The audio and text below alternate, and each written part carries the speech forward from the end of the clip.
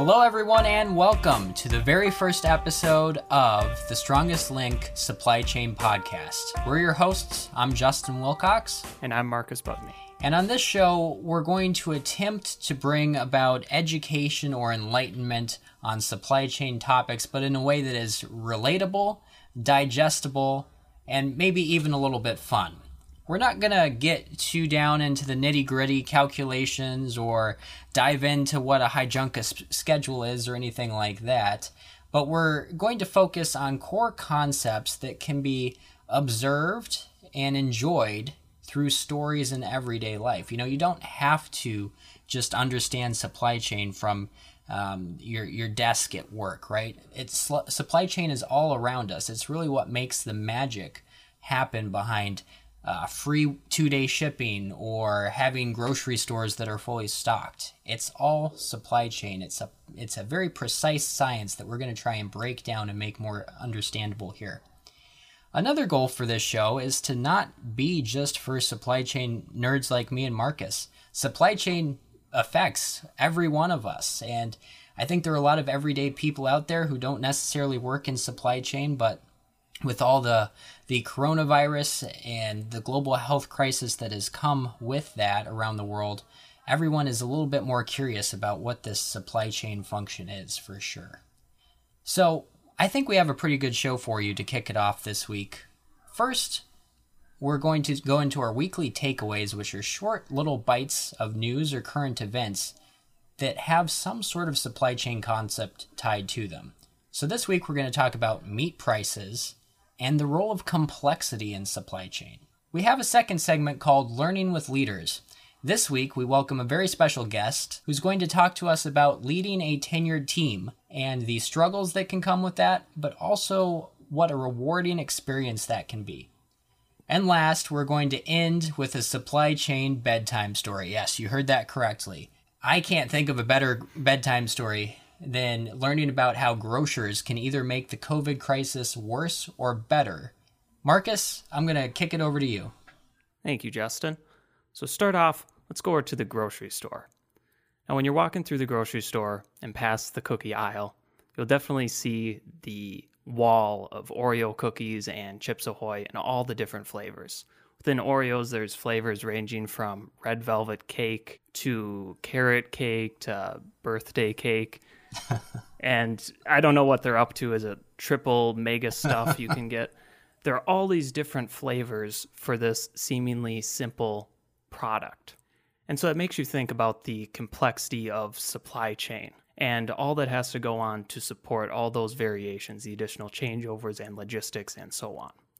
So the company that owns those products, Mondelez, has been looking into that recently with the recent crisis.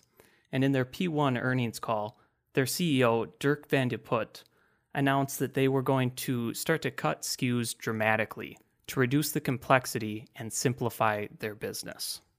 Now, this is a very interesting position to take during the COVID crisis. Oftentimes, we've seen companies do layoffs and reduce inventory and some other measures, but there aren't a whole lot of companies that have announced this reduction in complexity. Another company that has done this is Coca-Cola, when they said that they were going to eliminate their long trail of products that are low volume. So Justin, what are your thoughts on this reducing supply chain complexity and its effect on long-term customers? First, this is a great topic to start out with because I think it really speaks to a lot of the things that are going on in the world right now and will serve to connect supply chain concepts to just about anyone who could be listening. I mean, I guess my initial thought is that as a supply chain practitioner myself, I hate complexity. I don't know how many times, I've tried to implement something as part of a team, and complexity is something that either slows us down or holds us back completely. If you think of a company that is just producing one product, it has one product to stock in its warehouses, one product to market, one product to ship out to all of its distributors, and then, one product that the end customer is getting. Now, imagine a world where you have that same company, but they've decided to grow and expand, and now they go to 2 products.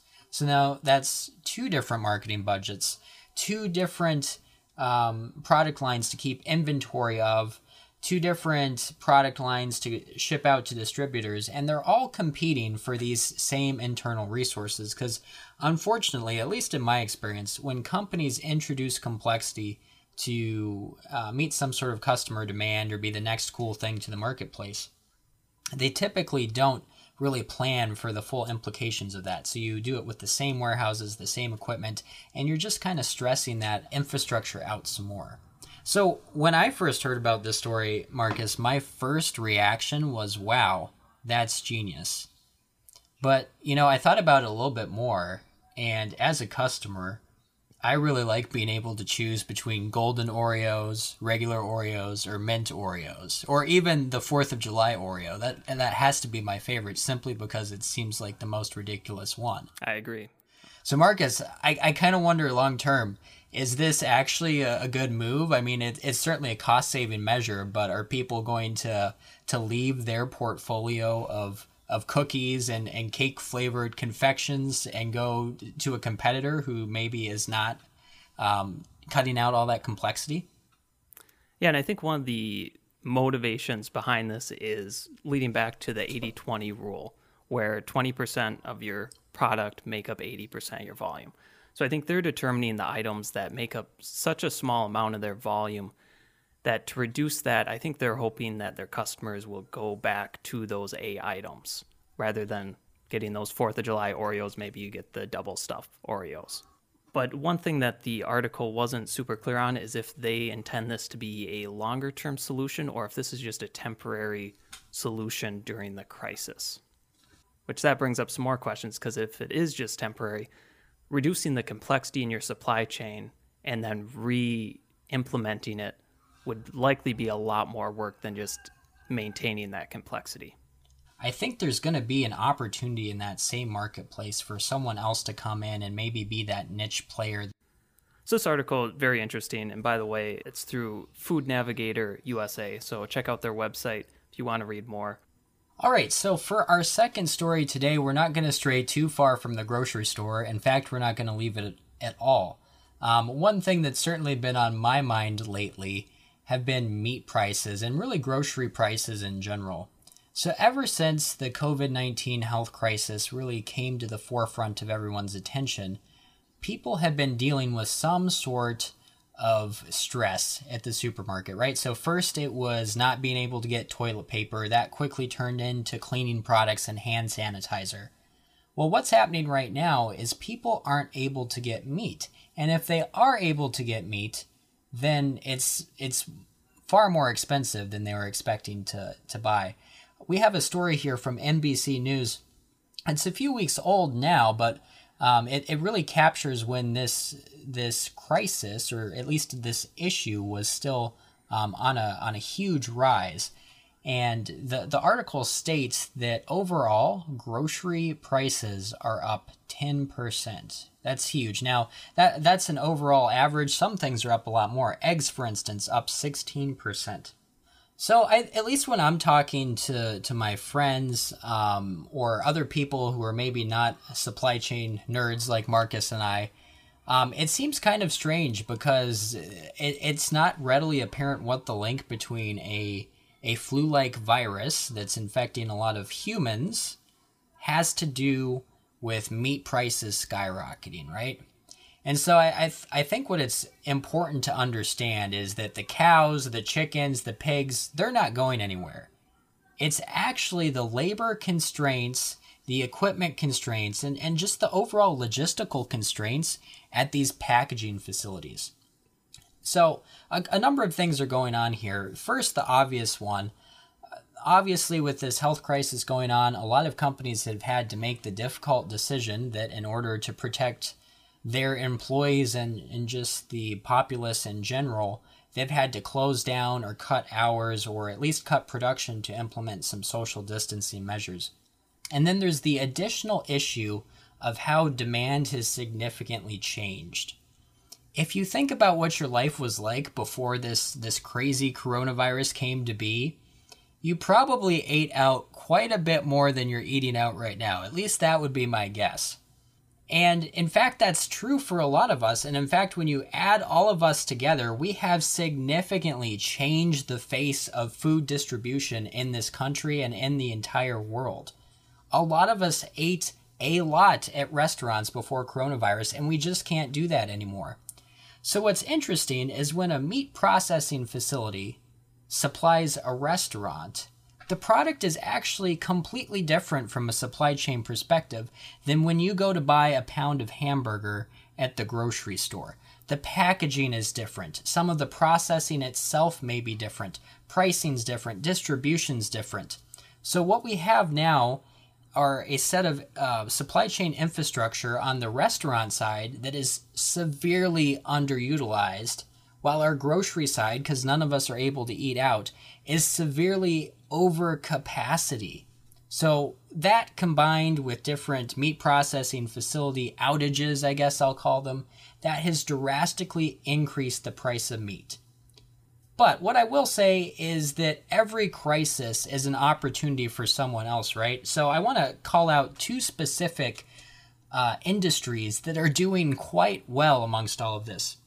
The first is your local butcher down the street.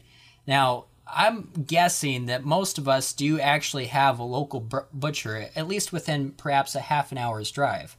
But how many of you ever go to see this butcher? Right? It seems like maybe kind of an old-fashioned idea going down to the neighborhood butcher to go order yourself a pig, right? But this is a distribution channel that is actually extremely efficient at what it does. It's not able to compete price-wise with large processing facilities. However, it's very vertically integrated. It's a distribution method that has really been able to withstand the coronavirus. There's typically few employees, so social distancing is easy to implement for one. And local meat processors are making the most of this crisis because their demand is booming. According to Business Insider, local meat processors, just like your neighborhood butcher, are seeing a dramatic increase in demand, which is great for small business everywhere. The second industry that's doing really well amongst all this, and I think it's really interesting, is plant-based meat. I don't know about you, Marcus, or any of our listeners, but I've always been curious about plant-based meat. I like the idea of it, but at the same time, it just seems a little strange to me. I mean, why do I want a burger that's made completely out of vegetables? Why don't I just eat a salad, right? Yep, I think the same way, but I was at the market the other day and thought now's the time to try it. Absolutely. And in addition to that, one of the main reasons I had never tried plant-based meat before is because it's so much more expensive than regular meat. It's like, why would I go buy this imitation when I can get the real thing for half the price, too? Well, what's really interesting now is that pricing pressure is actually in the imitation plant-based meat's favor. So companies like Beyond Meat and Impossible Foods are actually killing it right now, especially in grocery stores. According to a story published by Fox Business, the company Impossible Foods, which makes a number of plant-based meat alternatives but is perhaps known most for its Impossible Burger, has been able to add 22,000 new grocery stores to its distribution network, and its sales are skyrocketing. So, Marcus, I gave a lot of information on this topic, and I think it's really important for everyone to understand right now. What do you think about this? What are your big takeaways here? Well, it's one of the things I love about these supply chain stories is we have this supply chain disaster. You have empty shelves and your raw materials are abundant. But whenever there's a supply chain disaster, there's a huge supply chain opportunity. And it's fascinating to watch this all play out. And especially like you talked about with that article from Fox News. Did you say 20,000 stores added? 22,000, yes. 22,000. It's incredible how dynamic supply chains need to be to capitalize on those supply chain disasters that can turn into opportunities. Absolutely. And in addition to Impossible Meats, I think it's going to be a really great opportunity for all the local meat processors out there. I'm really hoping that people will get reacquainted with these places and start to use them even after the COVID situation is over, because I think it's really important to support small business, obviously, but from a supply chain perspective, local meat processors, in my opinion, are set up in a much better fashion to handle crises and disruptions like this. I agree, but one of the things that these local processors will need to keep in mind is when this crisis ends, when we're back to a semi normal state, much of their demand may go back to the larger companies. And that is such a good point, Marcus. If they start pouring just a ton of capital into new equipment before they're assured that their demand patterns will remain stable long into the future, they may soon find themselves in a situation where they don't have the revenue to support the payments on all those big investments they just made. For our next segment, we're doing something that I like to call Learning with Leaders. And this week, I am extremely excited for both our guest and our topic, which is leading a tenured workforce. We're going to learn all about the trials, the tribulations, but the triumph as well from a expert in this field, Josh Bowie. I'm so happy to be able to introduce you to our podcast following. Welcome to the show. How are you doing today? Yourself, thanks for having me on. Absolutely. So, Josh, maybe we can start by kind of defining what exactly is meant by the term tenured team. I mean, is there really anything different about a team that's tenured? Is it just a buzzword? What's going on here? So, over the last few years, we've heard a lot as supply chain professionals about the mass exodus of baby boomers that will take place and how a lot of millennials will come into the workforce. We've given examples of the perspective of how to deal, with millennials, but nobody has ever explained from the perspective of what if you're a millennial and now coming into the workforce as an emerging leader. So what we're seeing here is that some new leaders may have not as much of experience as some of their people on their team. So, like right now, I currently have one person that has 20 years of experience, and I've had two people that have already left, retired from my team that has had 25 years or higher.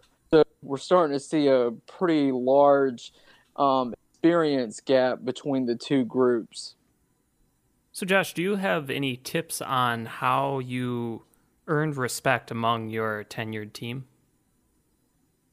Say a few keys to success that I've had is one of the first things I had to do is establish quick wins.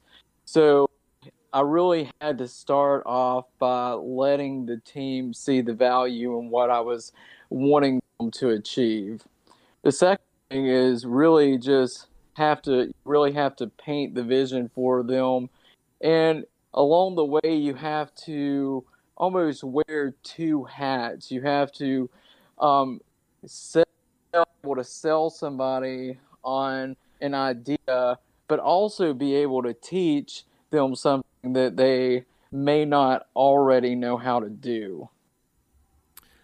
What would you say is the biggest thing you have learned through leading tenured teams? It's really good to see the value of diversity within a team because within the group I right now have two people that have more experience and then two others that have significantly less. So really, you learn that there's space for everyone, and what you use those people for are actually to have more in a mentor role. So some of the development and stretch activities that I've given some of my more senior team members is to, work and develop another person. And oftentimes I found out that they haven't had that experience. So it's a little bit new for them. So it's kind of interesting being able to see them push their skill set and also learn how valuable they are. So, Josh, I'm curious. How do you translate the past success that your tenured team has had and perhaps the past the expiration date skill set that might come along with some of those past war stories? How do you turn those older best practices into new best practices and current success? Then I think you should have been a lawyer because that was a pretty loaded question.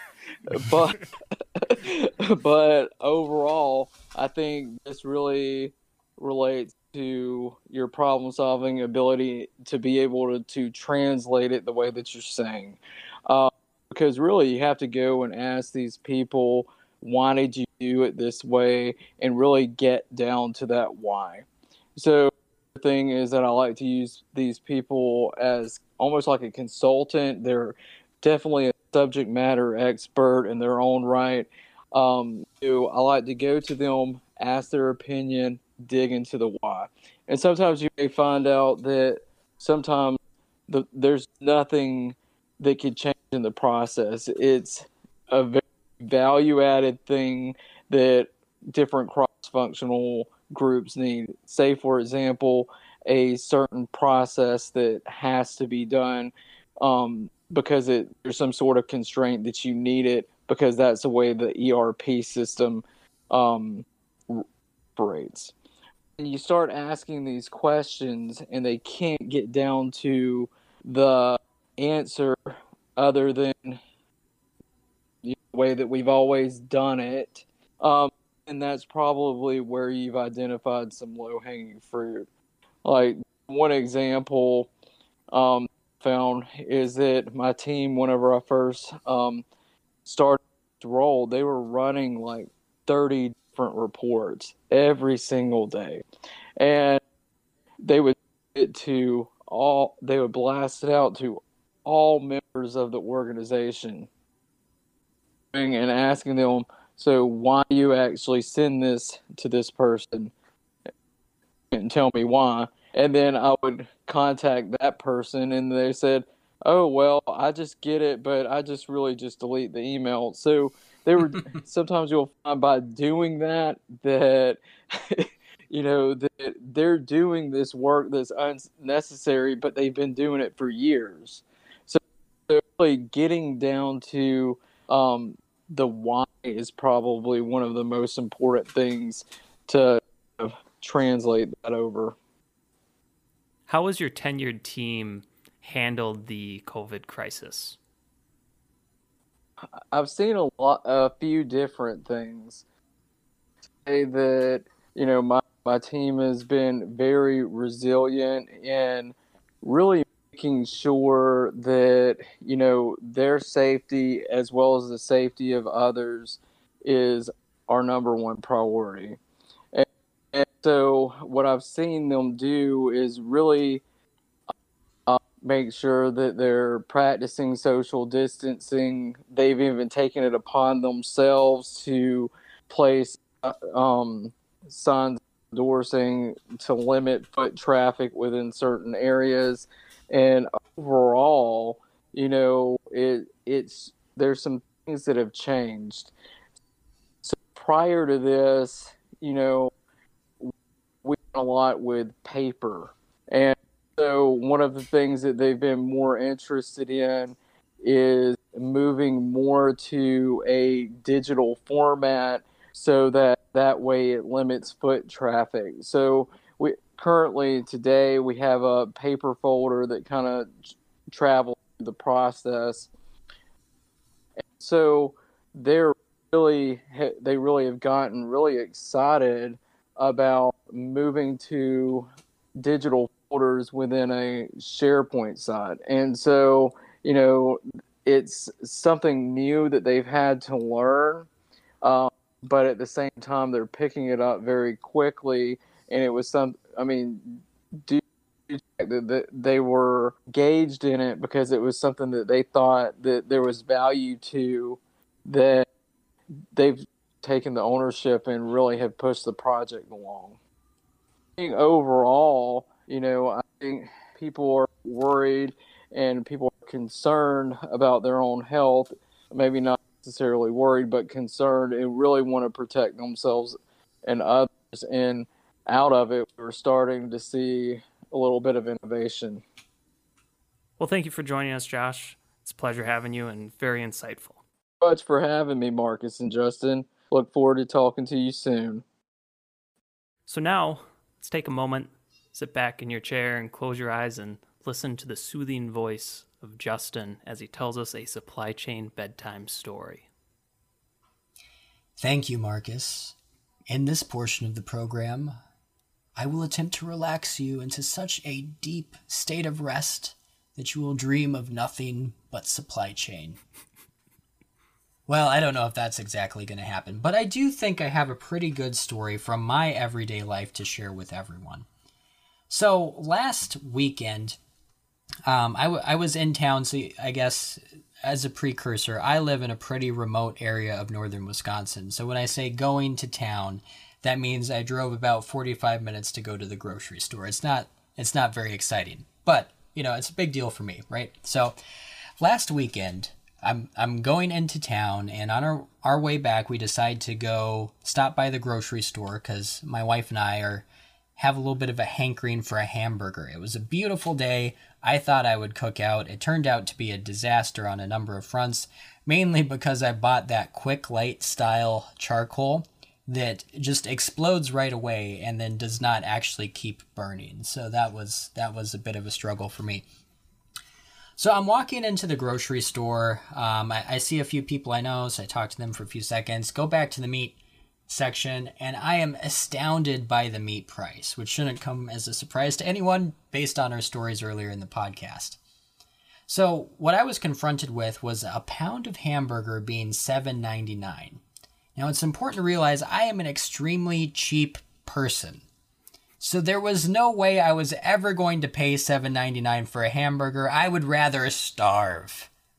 But I did happen to notice before I left the meat section that they had some larger packages of hamburger that had a sale price advertised. And those were just $3.99. So I'm standing here in front of the meat aisle, and again, I'm a huge supply chain nerd. I don't think most people would have this reaction. I am just there visibly upset. I'm shaking my head. I'm probably getting all red in the face because I know that there is a meat supply crisis going on right now. And I'm presented with a situation where I can either pay $7.99 for 1 pound of hamburger or $3.99 per pound for a 4-pound package of hamburger. So I don't know if I'm proud to admit this or not. I do, in fact, go ahead and buy the 4-pound package of hamburger for $3.99 a pound. And I go home, we try and do this cookout, ends up being a disaster. I do get a burger at the end of the night, and then we end up freezing 3 pounds of the hamburger. The reason I included this story, Marcus, it's not because it's this awesome, crazy action adventure of a story, but it's a very simple example of how each and every one of us are impacted by these core concepts of supply chain. It's not just those of us who are lucky enough to work in supply chain, it's every single one of us, or at least every single one of us that ever has to buy any groceries, right? So the takeaways here first for me is, what is the real purpose of a quantity discount? I mean, as you heard from our previous stories, we're in a situation now where meat is hard to come by, and when you do get it, it's expensive. Typically, to me, offering a quantity discount when you're buying something in a more bulk quantity is to increase demand. It's a great sales strategy to implement when you have excess supply, but a terrible one to implement when you are at the capacity of your bottleneck operation here. And Justin, we really do see this everywhere. Another example that comes to mind is toilet paper. For the last few months, it's been very hard to get toilet paper because when it appears, people buy a lot of it. And the bullwhip effect is huge on this. It goes all the way to the suppliers, and we've heard so many stories of suppliers working overtime and increasing capacity. But one of the things to think about is now a lot of people have maybe 6 months worth of toilet paper. So when we return to a semi-normal state, they won't need to buy toilet paper for a while. And then you have all these toilet paper manufacturers that are going at full capacity. They're going to produce so much toilet paper, and then demand is just going to drop off.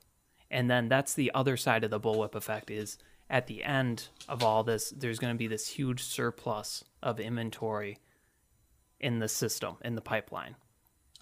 Yeah, I completely agree, Marcus. So I think the question becomes, what can we, as everyday grocery shoppers, do to help the situation? Help the little old lady at the end of the street get her toilet paper, and at the same time, maybe decrease the amount of time it takes for meat prices to get back to normal. So it turns out there's actually a way for us to sort of quantify this, and it's very easy to do just while you're in the grocery store. Take what you buy, the variation of what you buy, and divide that by the variation in what you use. So for the story I just told, I typically buy between 1 to 0 pound of ground beef per week, because I typically use somewhere between 0 to 1 pound of ground beef per week. In this scenario, I made the decision to actually buy 4 pounds instead of the usual 1 I buy. So in this case, my variation for purchasing was 3, right? So I varied from my usual behavior pattern by 3. My output variation in this instance, or what I'm consuming, didn't change drastically from my normal variation, which is 1. I usually use somewhere between 0 to 1 per week. So in this instance, I've actually made the local northern Wisconsin ground beef supply chain 3 times worse by my actions. Which obviously, as I was doing this calculation, leaving the grocery store, it made me feel very, very bad, right? Because I'm making this problem worse. But I think it's a really clever, simple, and fun, at least if you're kind of a supply chain nerd like me, thing to do when we're making different purchasing decisions to kind of just get a measure and get a feel for what our impact is on this massive supply chain issue that's going on right now. And Justin, another way that we as consumers can help when manufacturers are at capacity and there's this rampant bullwhip effect is to consider replacement goods. So, for example, as we were talking about earlier, rather than purchasing meat, you could look at the plant-based substitutes, which now are a lot more price competitive with the increased price in meats. Yeah, great point, Marcus. Completely agree. Replacement goods are a fantastic way to lessen the impact of the bullwhip effect. Well, Justin, I would consider that more of a nightmare than a bedtime story, but still a great supply chain story, and I think we can all learn a lot from it. The bullwhip effect really is everywhere in our lives, and it's one of those things that you don't really think about much, but everyone has an impact on it. So it's a great thing to be aware of, and I love the idea of running through that calculation in your head at the store and thinking about how much you're contributing to supply chain stress. Well, friends, I'm afraid we're all out of time for this, our very first episode of the Strongest Links Supply Chain Podcast. I know I had a ton of fun recording this, and we are super pumped to get right back at her and start recording more and more of these episodes to continue our mission of bringing supply chain core concepts and increasing supply chain knowledge in everyone, not just supply chain practitioners. So if you could, please subscribe wherever you're listening to this podcast, and we'll catch you back on our next episode. Thank you and good night.